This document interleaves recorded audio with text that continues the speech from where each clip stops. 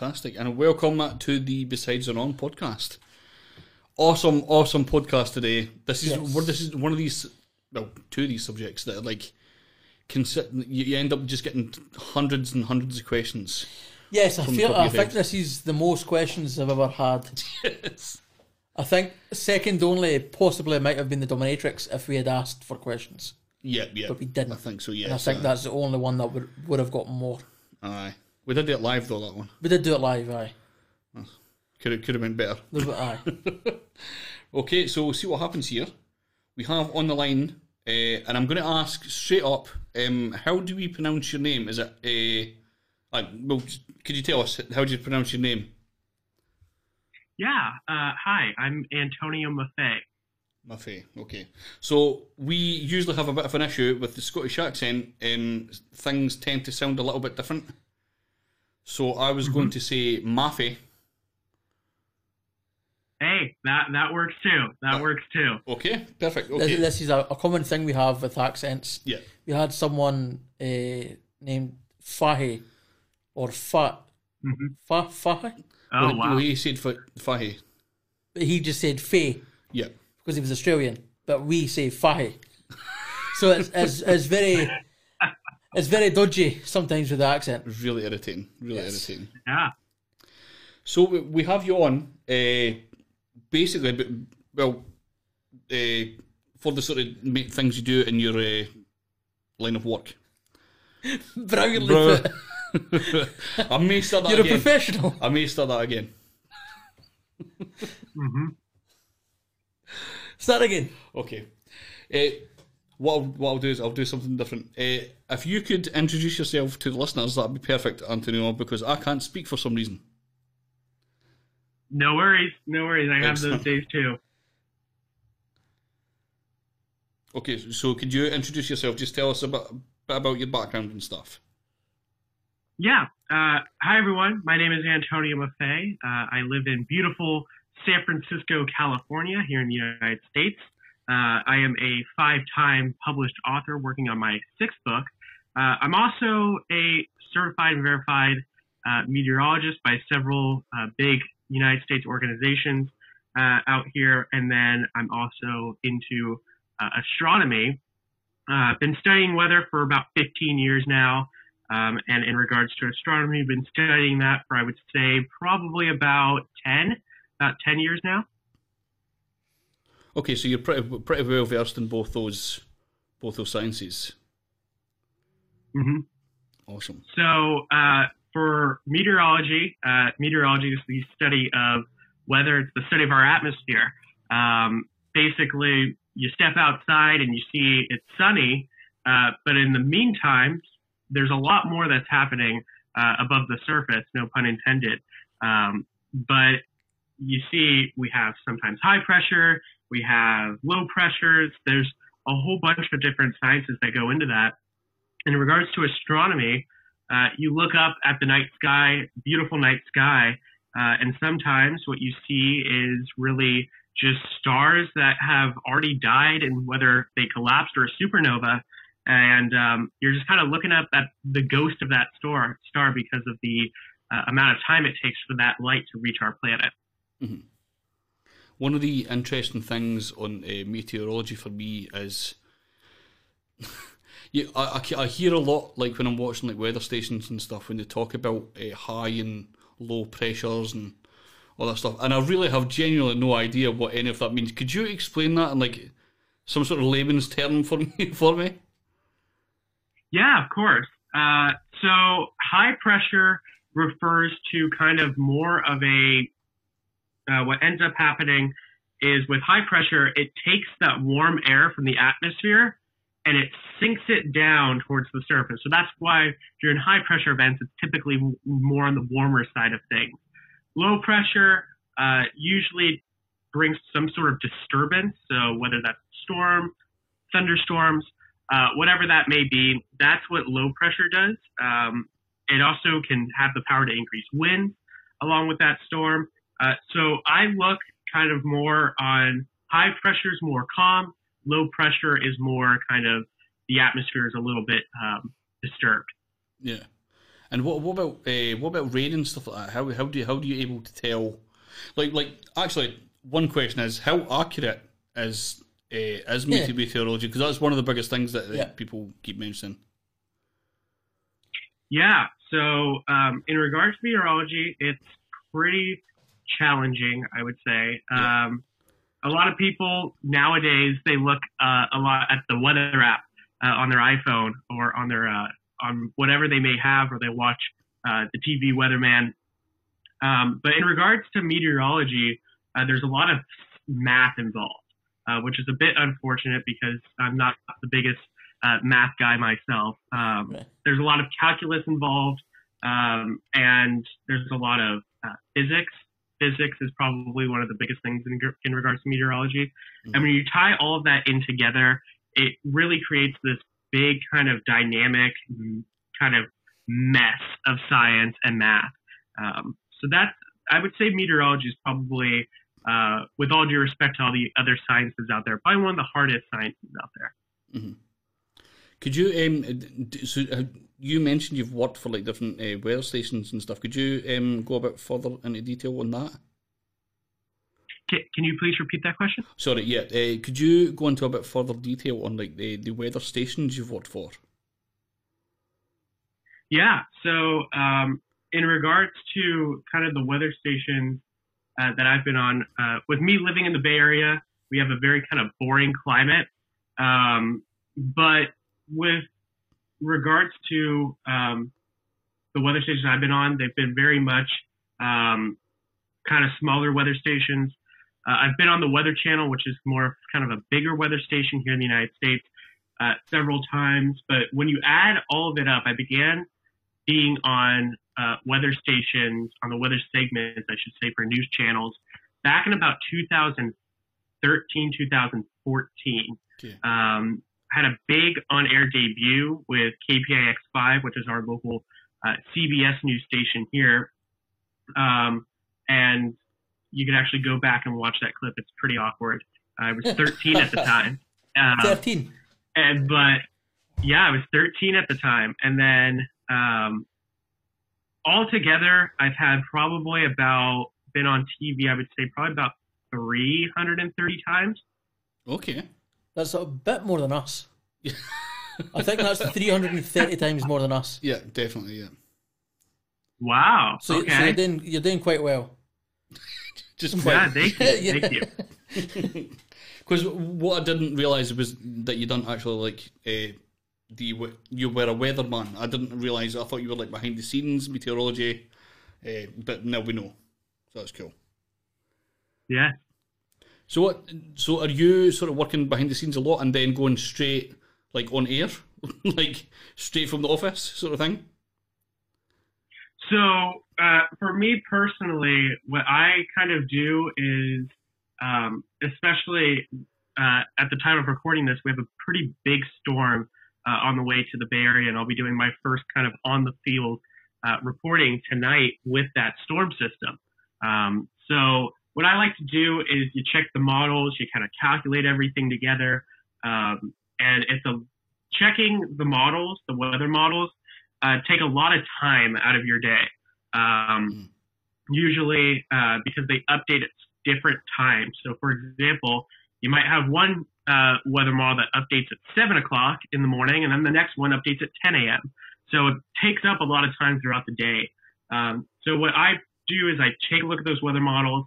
I take a look at what is actually happening outside currently, take those current weather conditions, how they're going to change, what's going to change them, kind of those W's, what, when, where, why, how is the 1H. Take all of that together, kind of mush it all up together, and then after that, I'll kind of give a quick weather broadcast, and then that's pretty much it. You have to summarize hours of kind of work in about 2 minutes. And usually for me, I'm not very good at that. I usually go, instead of 2 minutes, I go 9 minutes. But yeah, about 2 minutes, you have to summarize kind of everything that you've seen. Damn, I am so clueless.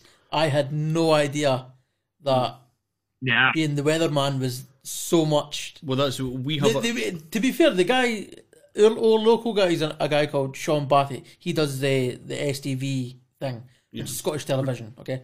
And he makes it so easy. Makes it look completely easy, yeah. What I assumed, and this is totally insulting to him now, which I did not realise, is that he had been told what happened, and then he just went and reported it. Yeah, that's what I was going to ask as well. Yeah, like if that's what happened, sort of thing. That was my. Maybe it does here, but now I feel like a bit of a dick, to be honest. It's just something we don't know. That's all it is. So we have a bunch of weather questions, but you have two sciences that you're knowledgeable in.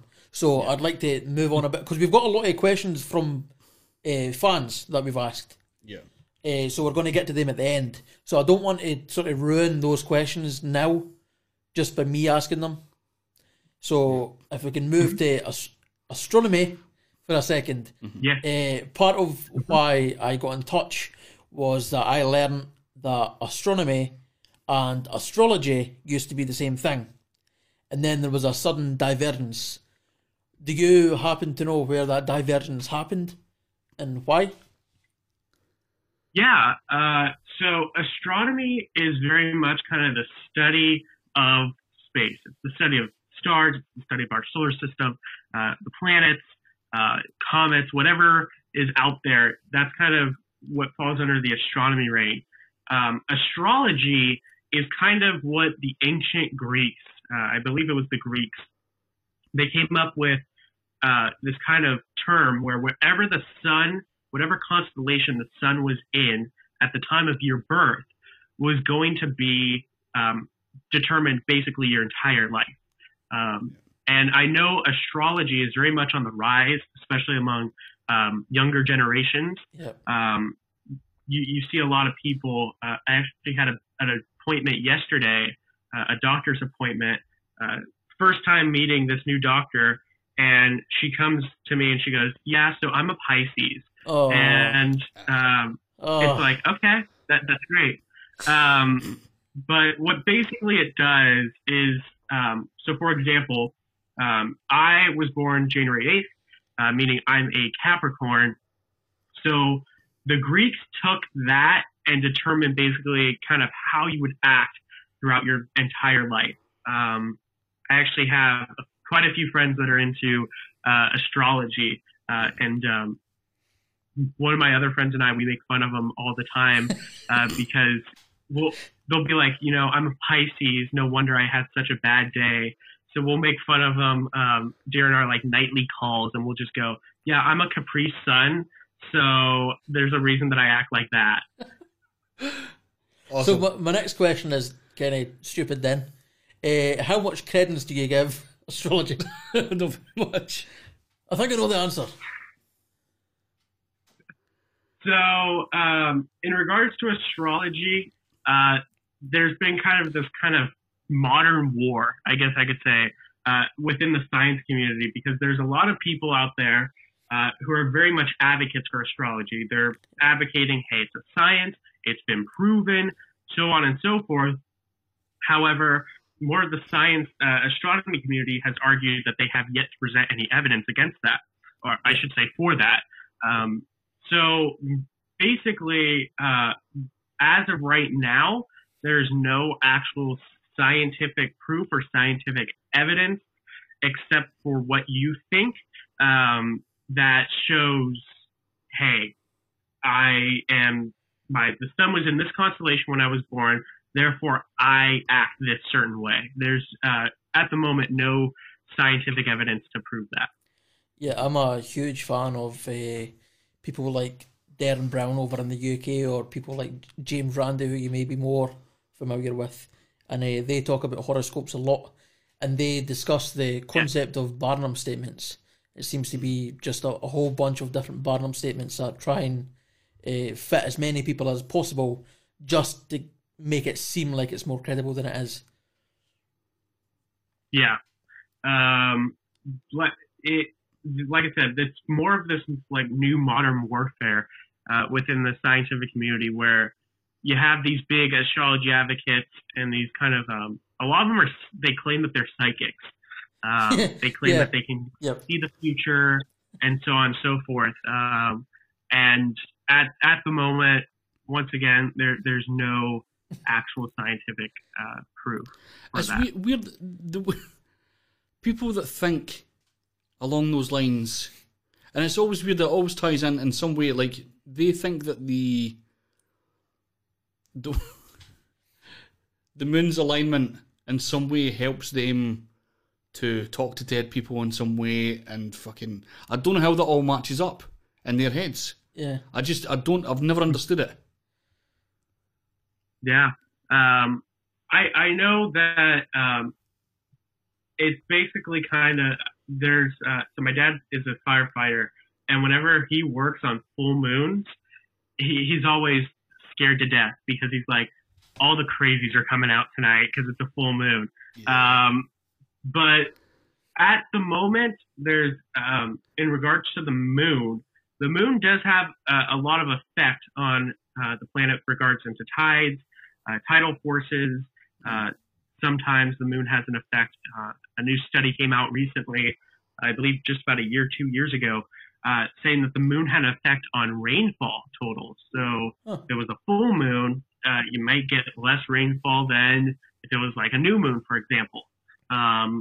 So there's studies beginning to come out about the moon and how it affects with kind of human psychology. So definitely, if you're kind of into that sort of thing, where in regards to the moon and it affecting human psychology, definitely keep an eye on that, because like I said, there's a few studies that are beginning to trickle out about that. Actually, that makes sense, because people argue that SAD exists, that seasonal affective disorder. There's some claim it doesn't exist. I have no idea whether it exists or not. Yeah. But that would make sense, even if it's just like a placebo or like a negative placebo. They think the moon affects something, so it then affects something because they think it does. Yeah. That could be something to play with. I don't know. What I do enjoy is that we've spoken, because of Matchmaker, really, we've spoken to quite a few scientists now, and every single time skepticism of some sort comes up, conspiracy theories come up, just because scientists are the only times that we really get to properly laugh at and debunk conspiracy theories. So I really appreciate having scientists on. That's a very big thing for me. Well, again, the same way that Antonio was saying that there's a big war in the science community, basically, between like them and like let's call it the crazies. Basically, it seems like it's a constant thing that comes up. It's really annoying. But yeah, cool. So yeah, do you have anything else? I have one more question before we get into Facebook questions. This is a silly question. I don't expect you to take it too seriously, but I'm going to ask just because you never know. Last year was a bit insane. Was there anything out of the ordinary for weather? In regards to last year? Yeah. I would say there was a lot. I know a recent study came out from NOAA claiming that last year was, I believe, the second. It was either the second or was tied for the hottest year on record for the planet. And we had a lot of big weather events last year, especially the Atlantic. The Atlantic hurricane season was pretty much off the hook. Record number of storms within the Atlantic hurricane season. Several big storms that hit the United States. We had Hurricane Laura, which was a Category 4 hurricane that slammed into Lake Charles, Louisiana.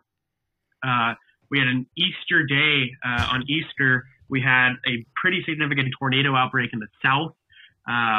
Took several lives, unfortunately, but big tornado outbreak in the south. We had Hurricane Sally. That slammed into Florida, Pensacola, Florida, to be exact. So definitely some big stuff, not to mention the crazy wildfires out west. Several big fires in California, several big fires in Washington and Oregon. It actually turned the sky here orange in San Francisco, we woke up one morning, middle of the day at noon, and the sky was dark and the entire ground was orange. So it definitely it was something surreal. And now those fires, I shouldn't say the fires are coming back, but definitely the kind of remnants there of those fires are coming back with this incoming storm system, because what we're worried about with this, and there's evacuation warnings already posted for those communities, is that there's going to be what's called debris flows, and that's when the ground is so unstable due to all the burning with that fire that it just kind of slips and slides, and all that rain comes off, and it creates this big, like flash flood danger. So that's one of the big things coming up tonight that you probably might hear about in regards to international news by tomorrow morning. So definitely we're going to be keeping an eye on that. I'll be out in the middle of that, and I'll be certainly keeping an eye on that late tonight. So do things like wildfires and that impact on changing weather? Does it change, like, so before the wildfires you could assume this specific thing is going to happen on Tuesday, and then the wildfires happen and that changes? Is it as impactful as that? I mean, yeah, sort of. So the wildfires that we had here in California, they occurred in late summer. So they occurred around July, August, September. And then now here we are in January, and the burn scars of those wildfires are beginning to kind of show themselves again in regards to rain. And with the amount of wildfires that California has had recently, it definitely is a little bit concerning. A recent report came out yesterday in regards to Lake Tahoe, which is a pretty significant lake here in the United States. Big snowfall maker, and snow is really the source of the water within Lake Tahoe. It's kind of like a cooler, moderate climate. So usually during the summer months, Lake Tahoe is probably on average about 75 degrees Fahrenheit. And then now with, they're projecting by 2100 that Lake Tahoe average temperature during the summer is actually going to be 85. So it's going to go up about 10 degrees over the span of the next 80 or so years. Oh. I lied slightly. I have one more question. Do Go ahead. you Let's hear it. happen to know of a Canadian man named Frankie McDonald? I do not. Wait, I do. Okay, yes, I do. Okay, now the name clicked. Yeah, he is my favourite weatherman in the world. He is. I'm just explaining this to Stephen because Stephen looks very confused right now. Yeah. Frankie McDonald is an autistic Canadian man who he doesn't have a degree in meteorology, but he is he loves it. Right. So he constantly watches weather patterns and does his own predictions, and I assume also just watches the weather as well. Right. But he does his own amateur weather reporting, and he is amazing to watch. He's so enthusiastic constantly. I don't know if he knows what he's talking about, because I don't know what I'm talking about, but he seems to be very enthusiastic about it, and I love it. Right. Mm-hmm. Does he know what he's talking about? Yeah. I've seen a few of his videos. Right. I've had a few friends actually send them to me through like Instagram and through Twitter. I've seen a few of them. I would say he does know what he's talking about. In regards to probably more of the scientific part of it, I would say he's definitely getting there, if not already there. But I would say I would say he knows what he's talking about. Yeah, that's awesome. I'm so happy about that because he puts so much work in.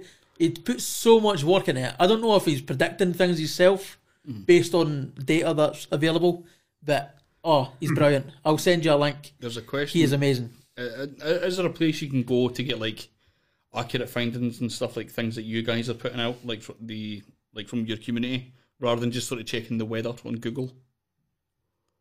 Yeah. So there's several good websites out there that kind of it shows kind of that beginner stuff that you see on your phone, Yeah. and then if you want to get more into sort of the advanced stuff, you're able to do that. So one of those good websites is the Weather Channel. They're pretty good on that.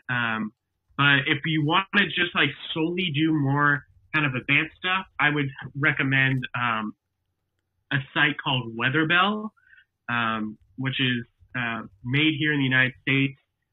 It has all the different kind of forecast models from around the globe. It has the European model. It has the United Kingdom's model. It has the United States model. And it has all those models, those worldwide international models combined. So you're able to really compare and contrast. Okay, what is the Japanese model going to say for this incoming storm? What's the United States model going to say? What's the UK model going to say? So you're able really to check all of that within one single place. Mm. Oh, that's awesome. That's awesome. Okay, right. Questions from the audience. The audience. You want to start? You have pretty like long, in-depth questions. I've got really short. Yeah, I've got very nerdy friends. I've got a couple of science teachers and things, so yeah, my ones are a bit long-winded. Okay. There's a couple that are kind of similar, so I'll just start with this one. This one has been sort of amalgamated into two different sections of the same question. One is, can weather be controlled? And the second part of that is, if it can be controlled, how do we make snow? Because a friend of mine wants snow. Yeah, that's a fantastic question. There was a report that came out, I believe it was just a few weeks ago, like 2 weeks ago or so, that claimed that the Chinese government, China, is working on controlling the weather and is going to have it nailed down by 2025. Damn, that's now, the skepticism of that report is very high because we all kind of know different little things that countries do in order to kind of flex and go, well, look at us. I think I would say that there will be a time when we can control the weather. I do believe that that is going to occur. However, in my own personal belief, I don't believe that we should. Because there's certain things that we need Mother Nature to do, and we need Mother Nature to do herself. And when you start messing with Mother Nature, that's when stuff really starts going downhill. That is a good point. However, we spoke to a virologist yesterday who was talking about man-made viruses being used to... Let me try and get this correctly, because again, I am not a virologist, so I'm probably going to mess this up. He was talking about using man-made viruses to fight against antibiotic-resistant bugs and algae and stuff like that. Would it then be possible to, if we were able to control the weather, to use that to combat climate change? In regards to the basically man-made weather, I would say in regards to climate change and man-made weather, it would be very challenging to reverse the course of what is currently ongoing. It would take years, probably decades, maybe even centuries, to do that, and not to mention the fact of it would be basically what in regards to the whole climate change thing, it's basically the heat is just staying inside of the atmosphere. That's kind of the argument in regards to climate change. So I would say that probably it would be very, very tough to do so in regards to that. Okay. And just so people know, that was from John Park and Gary Bernard. Cool. Is it all meteorology stuff for you? No. Do you want me to just go through all the meteorology Well, I was going to stuff? say, if you go through yours first, I'll get mine done, and then we'll start on astronomy. Okay. So there's two that, again, are kind of similar. Are the extreme weather conditions we are seeing now a new phenomenon, or have we always had these periods of extreme weather throughout the ages? And that was sort of mixed in with other people think that the Earth goes through phases of extreme weathers, but the general consensus is it's climate change that making issues. What is the truth? So they're kind of the same question, but worded differently. That's a great question. In regards to extreme weather events, I would say that we've kind of always had extreme weather events. We've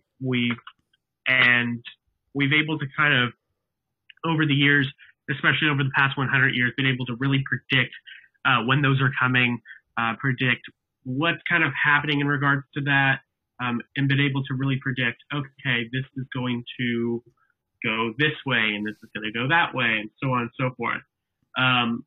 But in regards to basically the more kind of extreme events that we're seeing, what we're seeing right now is those extreme weather events are beginning to ramp up in regards to quantity. So, for example, we might see a major hurricane come through the Gulf of Mexico, and that would happen maybe once every 15 years. But now we're seeing it maybe once every 5 years. So we're beginning to really see these things begin to ramp up in quantity rather than how extreme they are. Okay. And a final question about the meteorology stuff, but this kind of fits into both astronomy and weather. There's a very happy one from Dave Echo says, will the universe collapse or slow to a heat death? Very happy, man. That's a great question. So in regards to that, there's a lot of science out there that suggests that what's going to end up happening in regards to the planet itself, that we're just going to basically begin to really heat up, become a lot like Venus. So on Venus, you have temperatures in the highs that are about 830 degrees Fahrenheit. And that will happen, that will occur as the sun begins to kind of expand its width and its length. So in about 4 billion years, I want to say, we'll see the sun eat up Mercury, Venus, and Earth. So that is how we are likely to go out. Not we as humans, but we as the planet will end up going out through the sun kind of eating us up. But humans will be long gone by then, is what you seem to be implying. Oh, yeah. Okay, right. Yes. How fun. Such a happy podcast. It's great to talk about these things. It's always good. I forgot to mention that the questions I asked earlier were from Anna Sullivan and Leslie McEwen. Awesome. Yeah, love that. We have a question here from Louise Morris. How does a cloud fill up with water? It's a great question. That's a great question. So that is the process of what we call evaporation. So what ends up happening is you have water, so you have like an ocean, and as the sun heats it up, that water becomes what's called a vapor. That's where we get the term water vapor. And it turns into more of like a gas. And as it rises up, that gas condenses, and that's what forms a cloud. So basically what a cloud is it's just basically condensed water. it's basically condensed water that has turned from a vapor to sort of like a gas. And as it heads over, sometimes that water becomes too much to hold, it becomes too much weight, and it begins to fall. And that's how we get precipitation, such as snow or rain. Ah. I love these. I keep... now I'm just thinking of clouds, and I'm like, oh, the white ones are all nice and fluffy. And then it gets dark. I'm like, oh, that must be all the what? Oh, that's cool. Yep. Now I know shit. I'm essentially a weatherman. Therefore. Can you drown in a cloud? Say that again? Can you drown in a cloud since it's full of water? Ooh, that's a good question. I kind of always wanted to do that, and when I began kind of studying meteorology, I was like, you know what? I'm going to do that. I'm totally going to do that.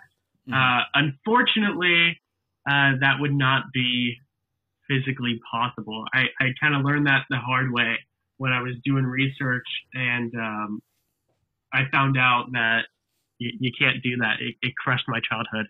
Yeah. Damn. And just to double check, there's nobody up there, right? No, there's nobody up in the clouds. No. Okay. Perfect. What makes raindrops tear-shaped? Ooh, that's a good question. So, as I was saying about the clouds and the weight, as that raindrop falls towards the surface of the planet, it's getting like kind of like an updraft per se. So the wind is pressing up against it, and you have the middle, which is kind of that core of the raindrop. So the wind kind of goes kind of triangular per se, and that's how it forms kind of that shape. Mm-hmm. What I love about these is that my friend Louise wrote a bunch of these questions, and it seems like she's just been sitting in her house and heard that you were coming on, and she just wrote a bunch of like these are stoner questions. Absolutely. That's what that is. That's stoner questions right there. So astronomy next, man. Are we on astronomy next? Okay, well, because we sort of split up the questions into two. Some of these are going to be the same people, obviously. So this is from Leslie McEwen again. Why do you see the image you are viewing upside down in a telescope?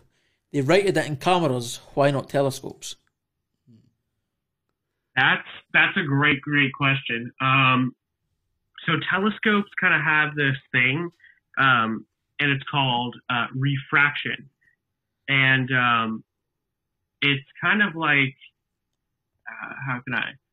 they have refractors and reflectors, and that kind of also goes in regards to cameras. They also have that as well.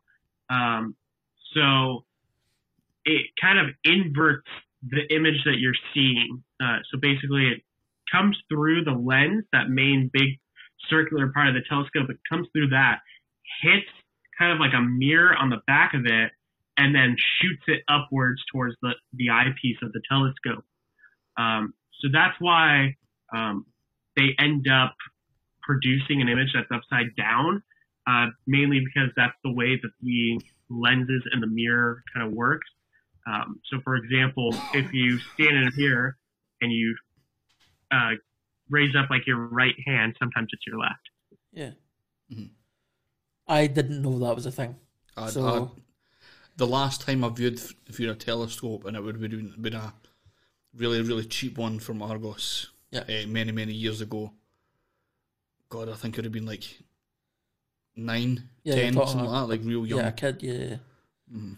So I thought Dave was the only science teacher on my Facebook, but I get a feeling that Leslie is one as well, because some of the questions she's been asking are pretty good for the past few days. Or she's maybe stoned, no? She might be stoned. You never know. This one's annoying. This one's from Arn. What do they think of the notion that the word planet is actually not a very useful descriptor, because the terrestrial planets are so different from their gaseous cousins, especially considering that planet means wandering star, so we're already off on the wrong foot with describing celestial objects? Or in brief, should we start broadening the classifications we have for large objects in the universe in the same way we've broadened our understanding of tiny objects? That's a great question. Less enthusiastic about that one, I heard. In regards to kind of exploring celestial bodies, including stars and planets, I would have to say that's kind of a big kind of thing, once again, within the science community, because a lot of people want to explore further out. A lot of people want to explore half our solar system right now and move on to what's called exoplanets. They want to move on to other stars and see if there's life out there, any other life out there. Meanwhile, there's a bunch of other people that want to explore our solar system first and really get all the answers to the questions that we have about our solar system answered before moving our view out to expand beyond the solar system. So in regards to that, there's a lot of people that are continuing to do studies. I know NASA is now about to land a rover on Mars again in just about 2 weeks. And then NASA's also continuing their exploration of Jupiter and its moons, one of which actually might be habitable for humans, and not even humans, but current micro life, so biological life. So there's a lot of kind of exploration about the solar system that people are looking at. But once again, we're also continuing to focus on beyond the solar system and exoplanets, and to see if there is life possibly like us or even more intelligent than us out there. Well, that was the next question. What is the possibilities of life beyond our solar system? That as well do with it. That one's for John Park. I would say very, very high, very, very likely. I would say there's possibly even the possibility of life within our own solar system. With Jupiter's moon Enceladus, they're saying that there actually might be life on Venus. However, the life that a lot of people refer to is more kind of intelligent life rather than microbiological life. There's evidence of that that's coming out, obviously. We've heard of Israel's former space chief who's come out and said, hey, the aliens are actually here on the planet, and they just don't want to meet anyone. Nice. There's a lot of weird stuff that's coming out right now. We've seen the United States military that has filmed like an unidentified flying object, and they're currently investigating that unidentified flying object, otherwise known as UFO. But I would say that the likelihood of life outside of our own solar system is extremely high. Yeah. So to sort of go into that, I was asked to ask about your thoughts on the Fermi paradox, which says that there's not a lot of evidence to suggest there's life, intelligent life outside our solar system, but yet most people place a high probability on it existing. Yeah, I would probably kind of agree with that. I would say what we would likely find in our own solar system is evidence of microbiologic life, which is kind of, for example, bacteria would be a form of micro life. So I think there's likely evidence of that on Enceladus, and we'll be studying that very soon, probably within the next 10 years, if not sooner. We'll be studying whether or not there's life there. Evidence came out of the possibility of life on Venus.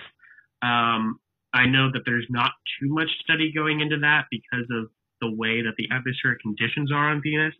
But the biggest thing that a lot of people kind of contribute to life within our solar system is life on Mars. And they're definitely looking into that. They have found evidence of ancient liquid water on Mars, kind of like our oceans. However, at the moment, they're still kind of investigating whether or not that could have had intelligent forms of life within our own solar system. Okay, so that could have been like a microbe-based water system sort of thing. Yeah, I would say so. Less like huge whales and shit. Yes. Yeah. Huge whales and shit. Huge whales and shit. That's talking to a scientist, Stephen. Hey. Take it seriously. It's quite. Sorry, on you go. Little funny fact for you guys. If we ever find life on Jupiter's moons, Europa, you have to name the life. So they would actually be called Europeans. Boom. Because it's Europa, they'd have to be called Europeans. Perfect. We're taking it. I have a silly question, which has nothing to do with the Facebook questions, but I just thought of it. Okay. And I like silly questions. It's quite well known for Neil deGrasse Tyson to be a bit of a dick and ruin films and TV shows and things. He loves it. Yeah. Have you seen much about astronomy or meteorology in TV shows or films that you're just like, oh, that's nonsense? Like, did you watch Twister and like love that film or Big Bang Theory and hate Raj? There's been a few shows that I've watched with my family where there's one movie out here. It's pretty popular in the United States. It's called The Day After Tomorrow with Jake Gyllenhaal.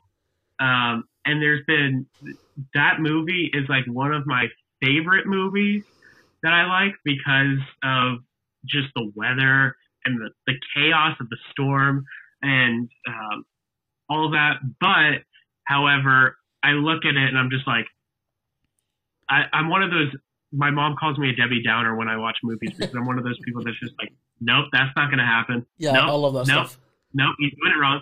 And just because whenever I see something that is like scientific in regards to my field, meteorology and astronomy, I'm just like, that's impossible. And she's just like, it's a movie. Just shut up, please. Shut up.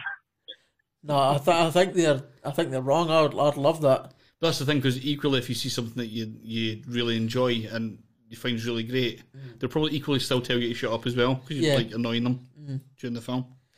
Yeah, it's amazing. Yeah, I love it though. Okay, so I have a question here from Louise Morris again. I felt like I was going to create names for her as we went through, but I'm not going to bother doing that. How far away is the closest star? Ooh, okay, that's a good question. So in regard to light years, the closest star to us is actually only 4.3 light years away. It's called Alpha Centauri, and it's only 4.3 light years away. Now, a lot of people look at that and they go, 4.3 light years, why don't we just go to it? That's not that easy. Yeah. Mainly because it would take millions of years just to get to Alpha Centauri. But it's seen from the southern hemisphere.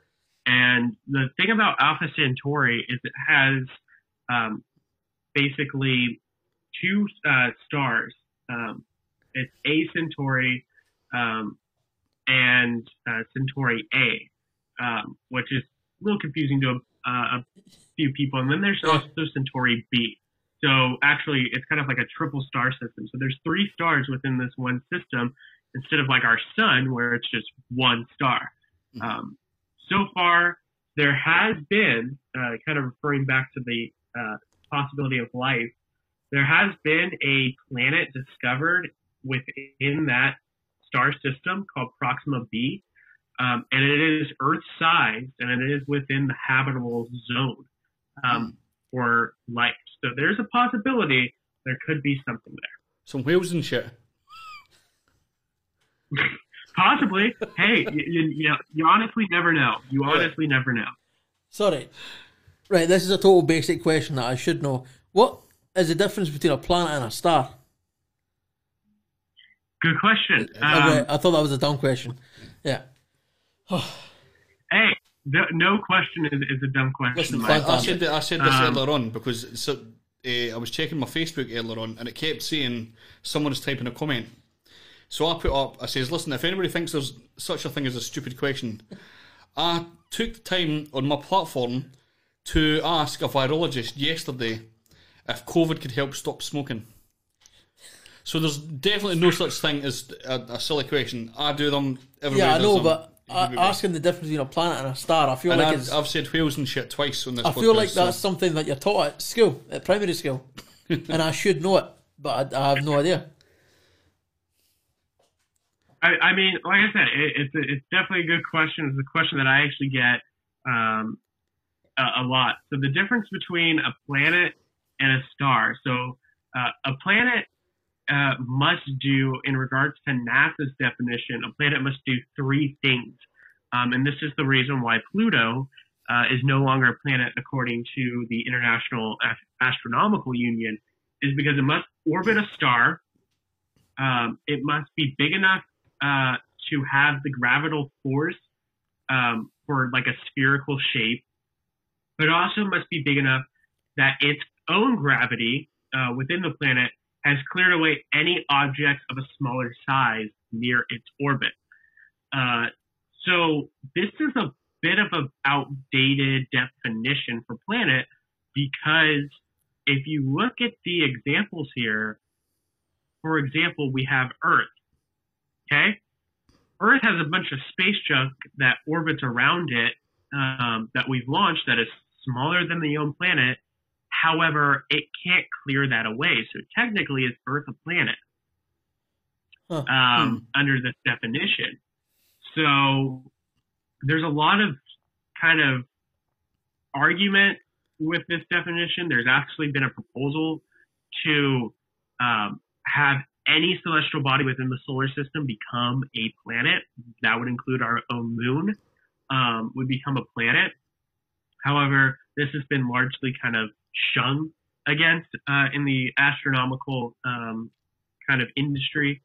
But in regards to a star kind of burns its own energy. It burns its own heat through nuclear kind of forces. Mm-hmm. So you couldn't land on a star, like presuming you could reach one. Yeah, it'd be super, super hot. Okay. But yeah, you could. Huh. Okay. Again, every question that I say, I feel like I'm honestly just assumed for years that you just could not land on a star at all. I think it means that you would die. Yeah. Oh no, yeah. Very much. Yeah. I'm getting myself confused here. So basically, the next question I had was, how do stars die?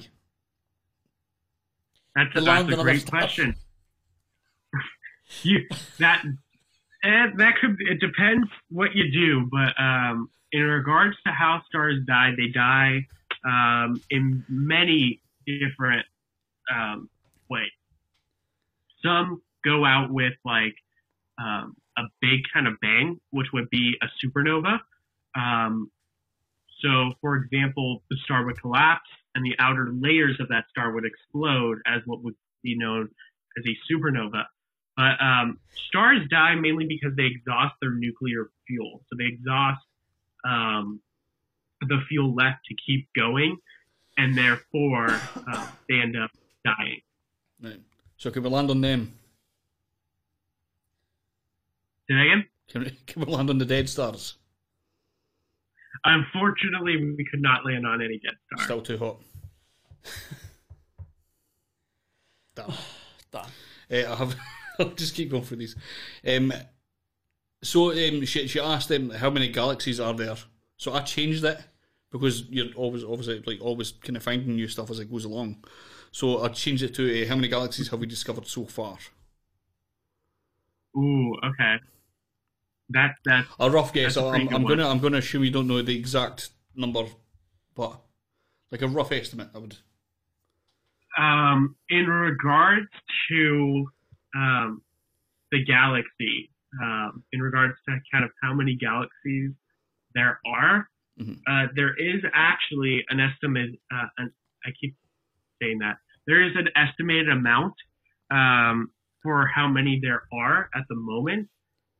Some galaxies at the moment is projected to be as old as 13.2 billion years old.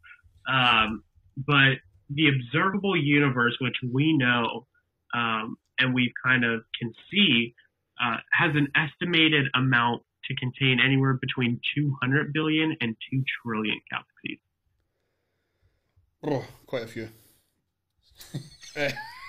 You tried to Google that to see if I you tried was to wrong. Google it and my internet, my machine messed up.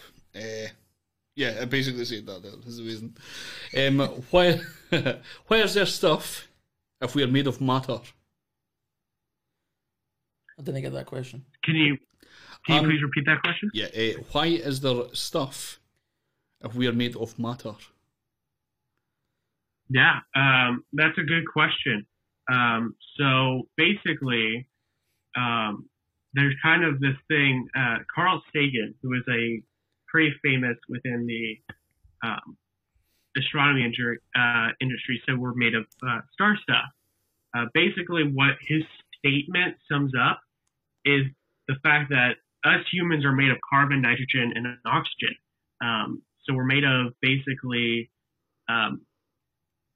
We were created in the previous generations of stars over 4.5 billion years ago. So that's kind of what he's referring to, is the fact that we're made of practically all sorts of different elements that stars are made of. Mm-hmm. Awesome. I didn't understand that question. I seen the question and I was like, he might understand, and totally did. Perfect. That's the last one I had there. So, just before we sort of leave you to do your dangerous storm reporting, in the UK, it tends to be that at schools you get to choose one of three sciences: chemistry, biology, or physics. If you wanted to become a meteorologist, which one would you choose? Chemistry, biology, or physics? Probably right off the bat, I'm sorry to all my fellow biologists out there, but I'm probably going to have to kick out biology. So basically now it's kind of left down to chemistry and physics. I would probably have to choose physics because physics kind of determines a whole bunch of different weather stuff in regards to updraft, downdrafts, microbursts, high and low pressure systems and how they spin. So I would probably have to choose physics. Okay. Yeah. It's just that in the UK it's kind of limited. You're very, very limited on the science you get to learn. And so people that want to go into different fields might not know where to start. Because sometimes it's not always as clear. Yeah. Yeah. Yeah. There you go. Well, thank you very much for coming on. That's been much appreciated. Do you have anything you want to shout out, like anything you want to promote or anything like that before we go? Yeah, so thank you guys so much for having me. But in regards to, you can find me on Twitter at Maffei, MAFFEIWX. That's my Twitter handle. You can also find me on my Facebook page, Antonio's Weather Info. That's ANTONIO, weather, and then info, INFO. You can find me there. All my links are there. So if you'd like to kind of follow me on my journey, you can follow me there. Could you quickly say before you go which weather channel you said you'd be on tonight? Yeah, so I'll be on my own, Antonio's Weather Info. So once again, ANTONIO, weather, and then info, INFO. And that is on Facebook. So that's on my Facebook page. Okay.